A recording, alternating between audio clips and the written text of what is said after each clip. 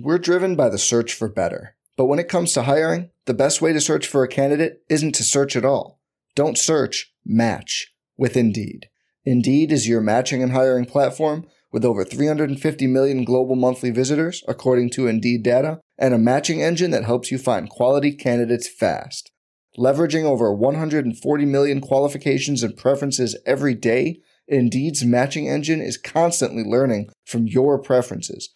Join more than 3.5 million businesses worldwide that use Indeed to hire great talent fast. And listeners of this show will get a $75 sponsored job credit to get your jobs more visibility at Indeed.com/Blue Wire. Just go to Indeed.com/Blue Wire right now and support our show by saying you heard about Indeed on this podcast. Indeed.com/Blue Wire. Terms and conditions apply. Need to hire? You need Indeed.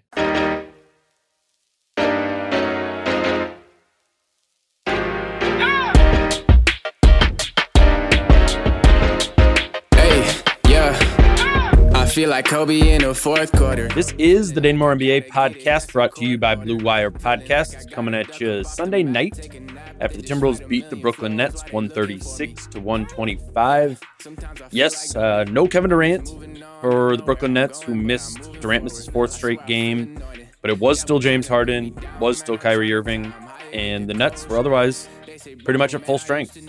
They had not been struggling coming into Minnesota. They'd won two of their first three games without KD. This was the fourth game for them on a 4-game road trip.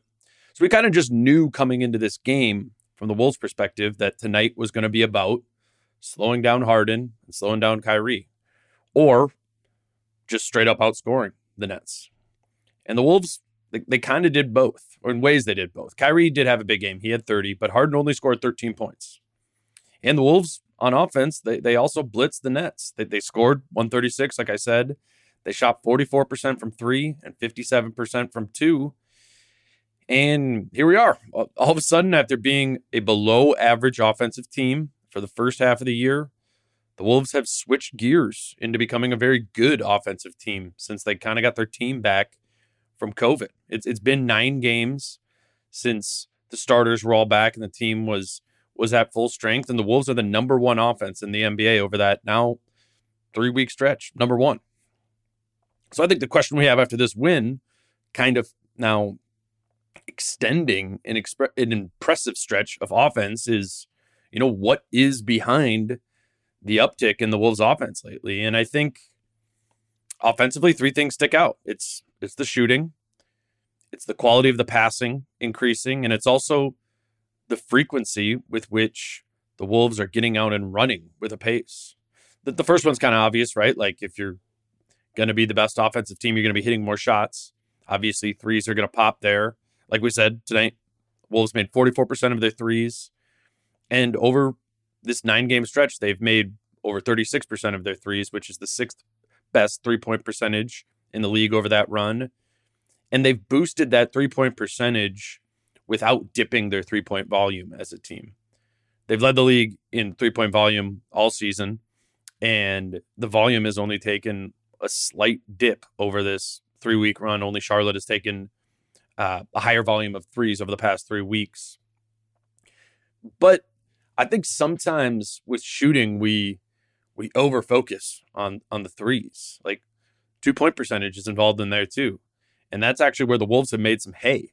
Here, they are 5th in 2-point percentage in the league over this run. That's an area they'd really been struggling in at the beginning of the first half of the season when they were a below-average offense.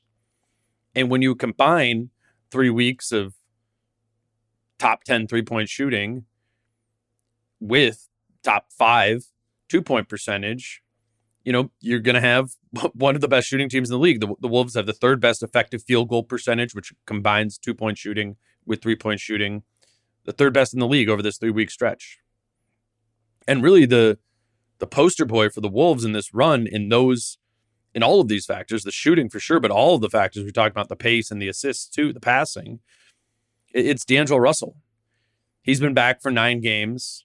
If you remember, that first game back was, it was a bad one for D'Lo. He was adjusting back from COVID, clearly. But now over these last 8 games, he's averaging nearly 22 points per game, nearly 9 assists, and he shot 45% from 3 and 68% from 2, both on high volume. D'Lo's passing mixed in with that shot making at all levels has really, it's changed the fabric of the Wolves offense.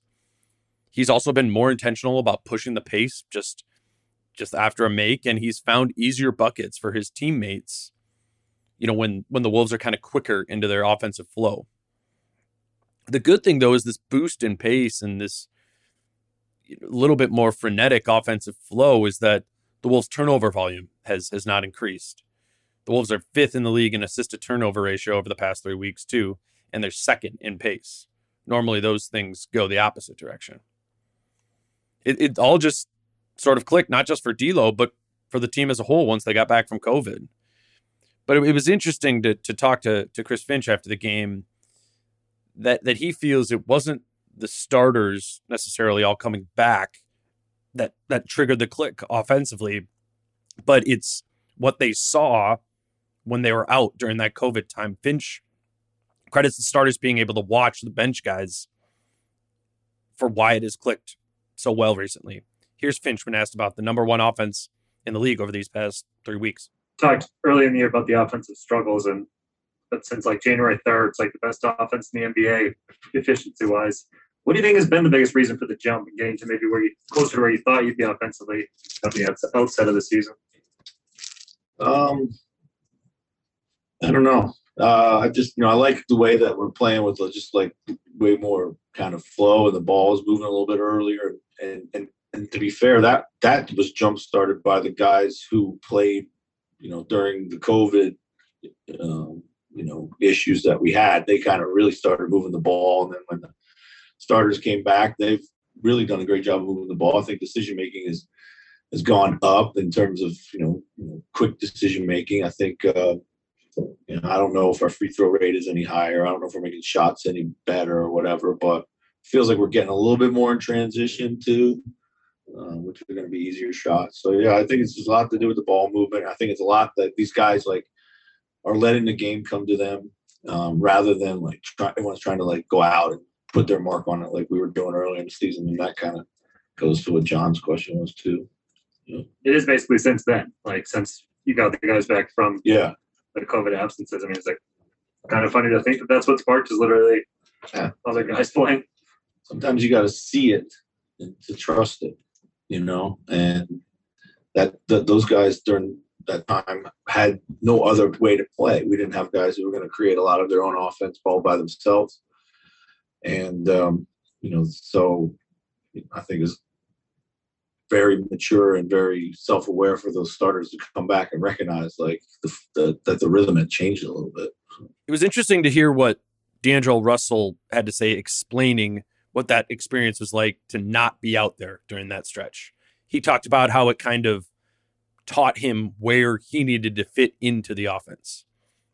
More so figuring out what differences he could make once he eventually got back, not just mimicking what was happening in the COVID time. Because, let's be real, the Wolves bench players were kind of interesting. The Greg Monroe experience was nice, but they weren't exactly world beaters when all the Wolves starters were out. They weren't drawing up the perfect blueprint. They lost 5 of 6 games at one point when guys were out with COVID. So that's what makes D'Lo's answer here make sense to me. It's not that he necessarily had to mimic what those guys were doing when he was out. He more had to figure out how to get the guys around him going when they were playing in this way that was more predicated on ball movement. Here's D'Lo explaining this tonight after his 23-point and 10-assist night. The offense has been so good since you guys all came back from COVID protocols. Was there something oddly beneficial about having that time to just watch? And I don't know, maybe just see little things you can do in the offense, stuff like that? For myself, heck yeah. Watching the team without myself and seeing how we operated, seeing things of that sort. And I wanted to bring that to the game, to our team, ways to lead, ways to talk to guys, all of that. So definitely for myself. But what is it like, I guess, seeing and implementing, what was it about maybe watching the game from afar where you're able to come to those conclusions, or maybe it's a little bit more difficult when you're in the action every single day? I could see myself missing. I could see myself getting guys the ball when they haven't touched the ball in multiple possessions. I see that guy frustrated because he hasn't dribbled the ball. I see that guy that's mad getting back on defense every time because the guy looked him off. Things like that. I feel like I recognize it and I try to attack it as the best way I can to keep guys on board and not lose them in the process. I think what we're seeing now from D'Lo offensively in terms of boosting the overall value of the group is in ways similar to how we saw him boost the overall value of the group defensively during the beginning of the season. D'Lo's ability to read the floor defensively and be able to kind of freelance, free safety, his help is where his value started to shine defensively. He didn't just come into this season and all of a sudden become a lockdown one-on-one defender this year. The defensive value was generated by using his intellect, right? And now, while we see his individual shooting numbers blow up on offense, his value isn't just that. It's that he's raising the value of the group offensively by also putting his teammates in places to succeed. That's clearly shown up on the pick and roll, right? Like, far more frequently, we're seeing what you can bring out of Jared Vanderbilt as a roll man, out of Naz Reid, just way more than we were earlier in the year. Or you see D'Lo just on the perimeter making that one more pass for a three-point shooter. This sounds kind of weird, but I feel like if watching closely, you see his teammates kind of playing off of D'Lo's eye contact more lately. He's speaking the same language as his teammates, even if it's nonverbal. I noticed it first, really, when I was at that Memphis game a couple weeks ago, probably because I was just sitting in a different seat, different angle than I normally do. But D'Lo was doing this thing kind of in semi-transition situations where, the defense is transitioning back and he'll wave to one of his teammates that's already gotten down the floor, and he'll wave and he'll say, "Come get me," to set the screen. But when he announces that, it's actually code for the teammate to pretend to come up to set the screen and then just go backdoor for a cut. He does it with Jaden McDaniels a lot, Jared Vanderbilt some too.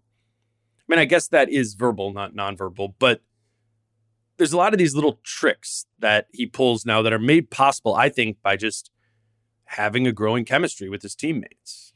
I don't know. Watch for it next game. I think once you kind of hone in on it a little bit, I guarantee he'll do it at least once with Jaden McDaniels next week. A wave to come get him that is actually a design, basically, for a backdoor cut. But the broader point here is that I think D'Lo's individual numbers lately, as good as they are not exactly a fair representation of the value he's driving offensively lately.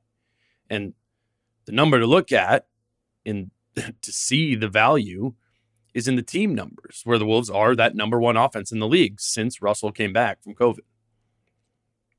All right, let's take a quick break here and then come back to highlight where some of the other contributors came into this game and kind of how that played into when it was very necessary and because it was a very slow night from Cat to start. We're driven by the search for better. But when it comes to hiring, the best way to search for a candidate isn't to search at all. Don't search, match with Indeed. Indeed is your matching and hiring platform with over 350 million global monthly visitors, according to Indeed data, and a matching engine that helps you find quality candidates fast. Leveraging over 140 million qualifications and preferences every day, Indeed's matching engine is constantly learning from your preferences. Join more than 3.5 million businesses worldwide that use Indeed to hire great talent fast. And listeners of this show will get a $75 sponsored job credit to get your jobs more visibility at Indeed.com/Blue Wire. Just go to Indeed.com/Blue Wire right now and support our show by saying you heard about Indeed on this podcast. Indeed.com/Blue Wire. Terms and conditions apply. Need to hire? You need Indeed. The last thing you want to hear when you need your auto insurance most is, "Thank you for calling. Please listen to your list of 46 possible service options." Which is why when you choose USAA Auto Insurance, you'll get great service that is easy and reliable. 24/7 online service for claims, access to roadside assistance, and more. All at the touch of a button. Start getting the service you deserve. Get a quote today. Ability to receive a quote depends on membership eligibility. Membership eligibility and product restrictions apply and are subject to change. USAA means United Services Automobile Association and its affiliates, San Antonio, Texas. All right, we are back discussing the Wolves' 11-point win over the Brooklyn Nets on Sunday night. as I was mentioning before the break, it was a very quiet night for Cat to start. He only had 3 first-half points, and it wasn't because he was in foul trouble. I mean, even like late in the third, I was looking, it was like 2 minutes left in the third, and Cat still only had 3 points. It was just interesting to see the Wolves play the role of a dominant offense tonight, even when Cat was not at all contributing to that dominance.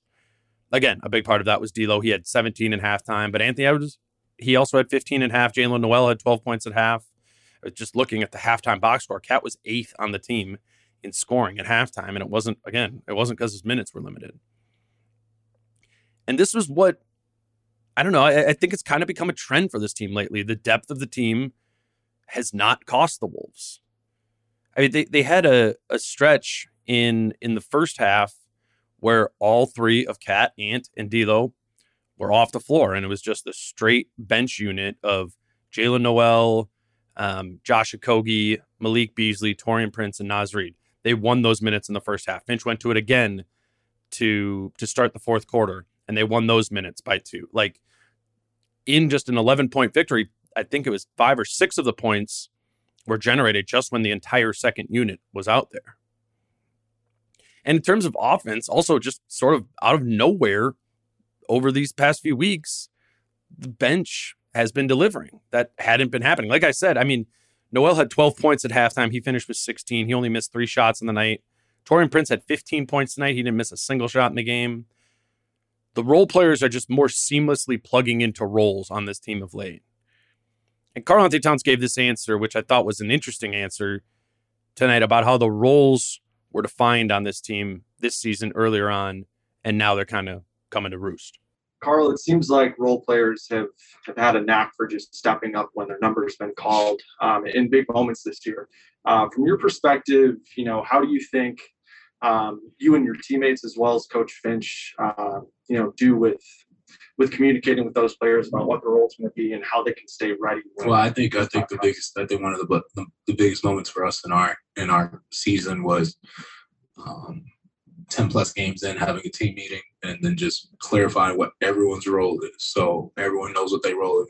You're our shooter, you're a defender, you're an energy guy, even down to people who, unfortunately, just because there's just not enough time in the game, like Nathan Knight and McKinley Wright, we expect y'all to be the energy off the bench and be the positive voices we need to consistently hear. Like, we broke it down to what every single person's job is to do. And I think that was one of the more impactful meetings we had because, I think a lot of times there's always confusion and people truly don't know what the role we envision for them or the coaches have for them. And putting that out there in an open, honest conversation in that format as a team, I think it grew us as a team.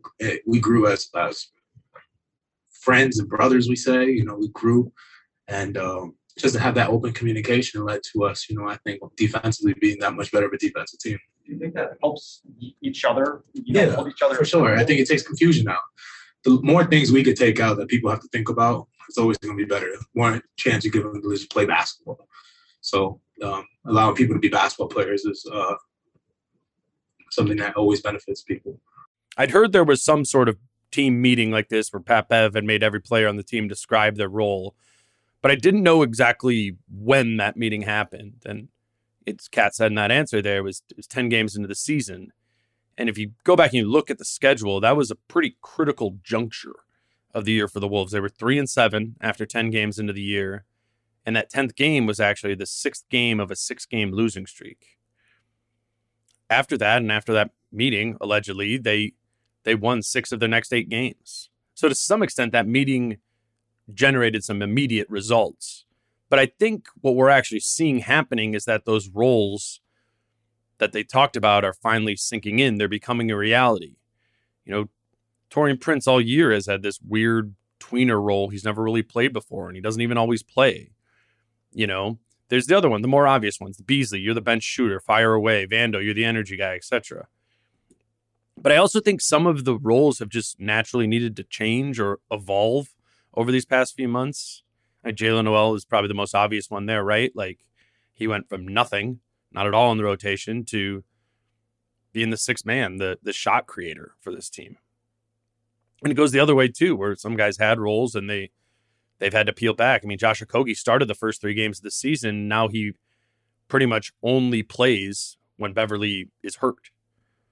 There's been some effective tinkering by Finch, but also like some acceptance of that tinkering by the players. And it's kind of made the Wolves who they are, or at least who they've been lately, which is a completely different identity than they had the first half of the season.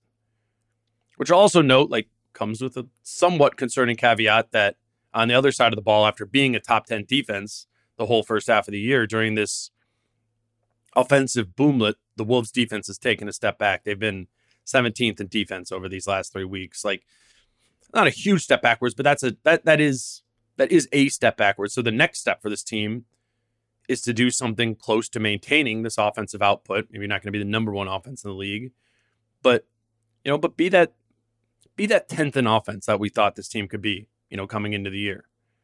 And then also bring that defense back up to where it has been for the first 40 games of the year, which was a top 10 defense. They handled Brooklyn's potent offense tonight with their potent offense, but they are, as we've been talking about, they're entering kind of an offensive gauntlet here. Tuesday is against Portland. Portland's not a good defensive team, but they are an above average offense. Then it's 2 Golden State on Thursday and then Phoenix on Friday. That is a tough road trip, specifically in terms of needing to contain scorers on the other team.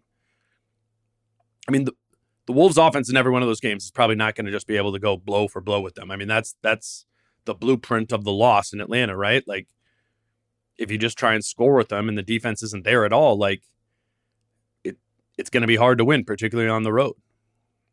So got to take those defensive steps back forward too, right?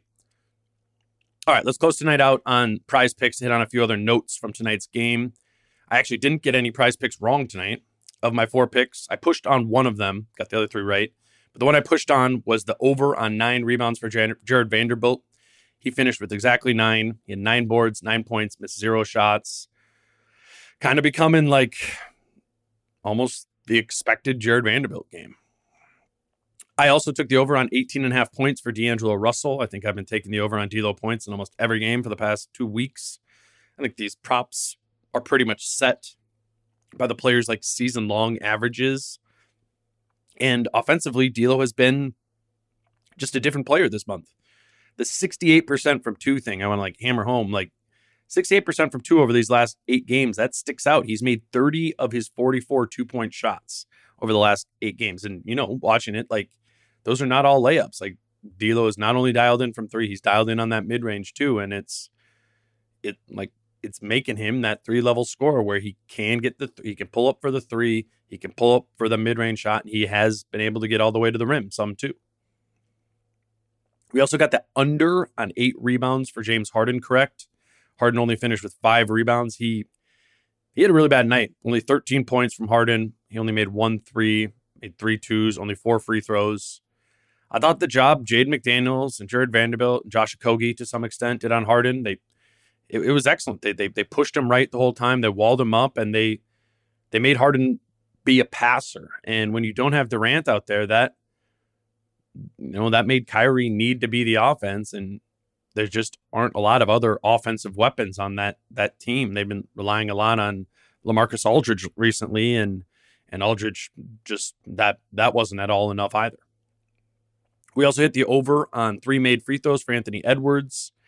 He was really attacking the bucket all night. You look at the stat sheet, and I don't think it's really a fair representation because Ant took 8 threes and 9 twos, so that doesn't seem necessarily like it was an attack night. He did make 4 of those 8 threes. But the threes were largely catch and shoot looks. Like, the first instinct tonight for Ant was pretty clearly to attack. You can really tell where his mind's at when he's in those in-between situations where he's like got a big switched on him and he's deciding between attacking and taking between attacking and taking that step back 3. And tonight he did prioritize the drive almost every time, even if it didn't lead to a finish, but just to be a passer there. And I think we all agree that you want him to take the threes too, but anytime you can get him leaning in toward the attack part of his game, that always seems to be a benefit. Edwards did go down to the floor late in the 4th quarter of the game, and it was kind of scary. He had to be helped to the locker room by the trainers. Apparently, though, it was just like a knee knocking, we think. Finch did say, I didn't see the specific play, but Finch said after the game that Edwards was all right. So I'm sure we'll get some sort of, I'm sure he'll be probable or questionable on the injury report for Tuesday, just with that. But I think any sort of fear of something serious was wiped out there with Ant, which is a good thing. So that was 3-0-1 on my prize picks tonight. That boosts my season total on these picks to 91, 79, and 7. I have seen more and more of you have been joining prize picks lately. And if you're still listening to me talk about these picks and don't know what I'm actually talking about, it's just daily fantasy, a daily fantasy app. If you download the app, you'll see it's just straight up over under wagers on how many points or rebounds or whatever stat a player can have in a game. And yeah, just like I've been saying all year, it's a fun little extra thing to do during these games. If you do create a prize picks account, sign up using the promo code Dane, just my first name, and prize picks will credit your account with a $100 sign up bonus. That's all I got for you tonight. We didn't even have to talk about the refs at all tonight. Like I said, tough little road trip coming up here, Portland to San Francisco to Phoenix.